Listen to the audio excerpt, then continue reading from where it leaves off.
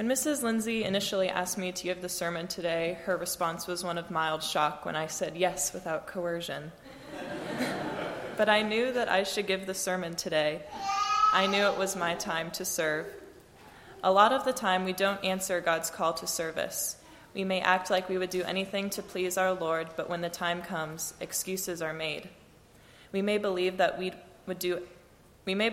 don't have the time, we may doubt our ability, we may even fear what others will think, or that those in need are not worthy of our service. Please listen with open hearts and minds as we encounter this calling in the 7th chapter of Luke, beginning with the 36th verse. When one of the Pharisees invited Jesus to have dinner with him, he went to the Pharisee's house and reclined at the table. A woman in that town who lived a sinful life learned that Jesus was eating at the Pharisee's house, so she came there with an alabaster jar of perfume. As she stood behind him at his feet weeping, she began to wet his feet with her tears. Then she wiped them with her hair, kissed them, and poured perfume on them. When the Pharisee who had invited him saw this, he said to himself, "If this man were a prophet, he would know who is touching him and what kind of woman she is, that she is a sinner." Jesus answered him, "Simon, I have something to tell you." "Tell me, teacher," he said. 2 people owed money to a certain moneylender. One owed him 500 denarii and the other 50. Neither of them had the money to pay him back, so he forgave the debts of both. Now which of them will love him more? Simon replied, "I suppose the one who had the bigger debt forgiven." "You have judged correctly," Jesus said. Then he turned toward the woman and said to Simon, "Do you see this woman? I came into your house. You did not give me any water for my feet, but she wet my feet with her tears and wiped them with her hair. You did not give me a kiss, but this woman from the time I entered has not stopped kissing my feet. You did not put oil on my head, but she has poured perfume on my feet. Therefore I tell you, her many sins have been forgiven, as her great love has shown. But whoever has been forgiven little, loves little." Then Jesus said to her, "Your sins are forgiven."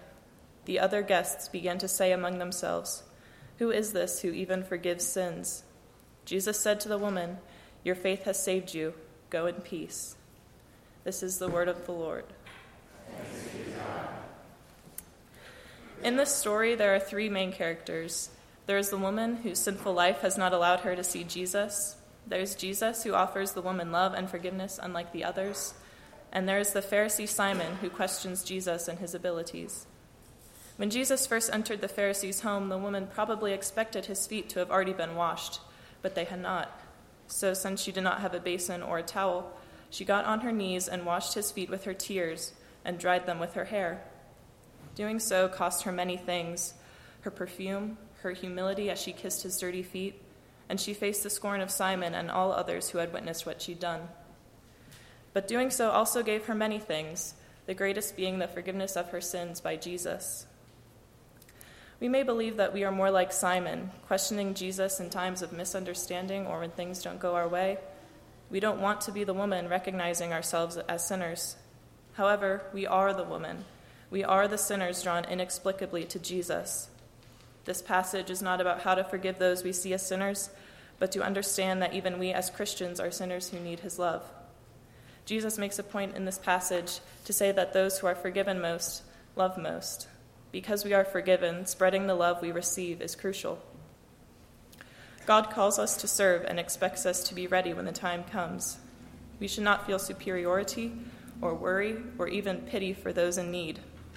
We should feel joy that we are able to put ourselves to use, and understanding that these people have the strength to ask for help, because some of us don't share such strength. The most prominent example of this in my own life is when I first attended Fred Camp.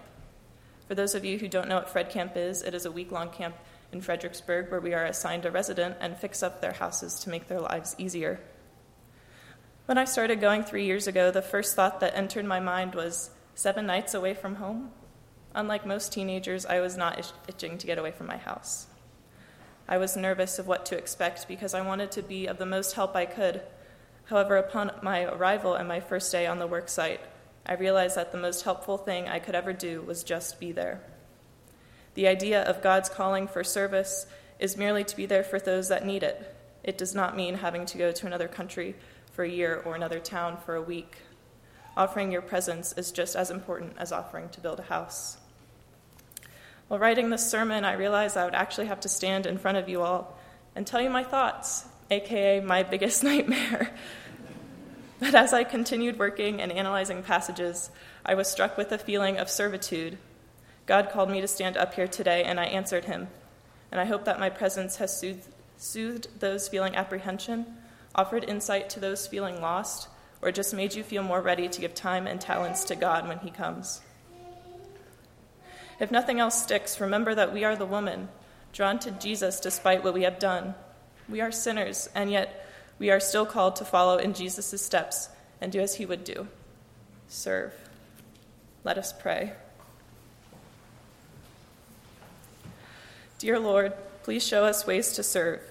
Be with us in times of need so that we may feel compassion when others ask for help.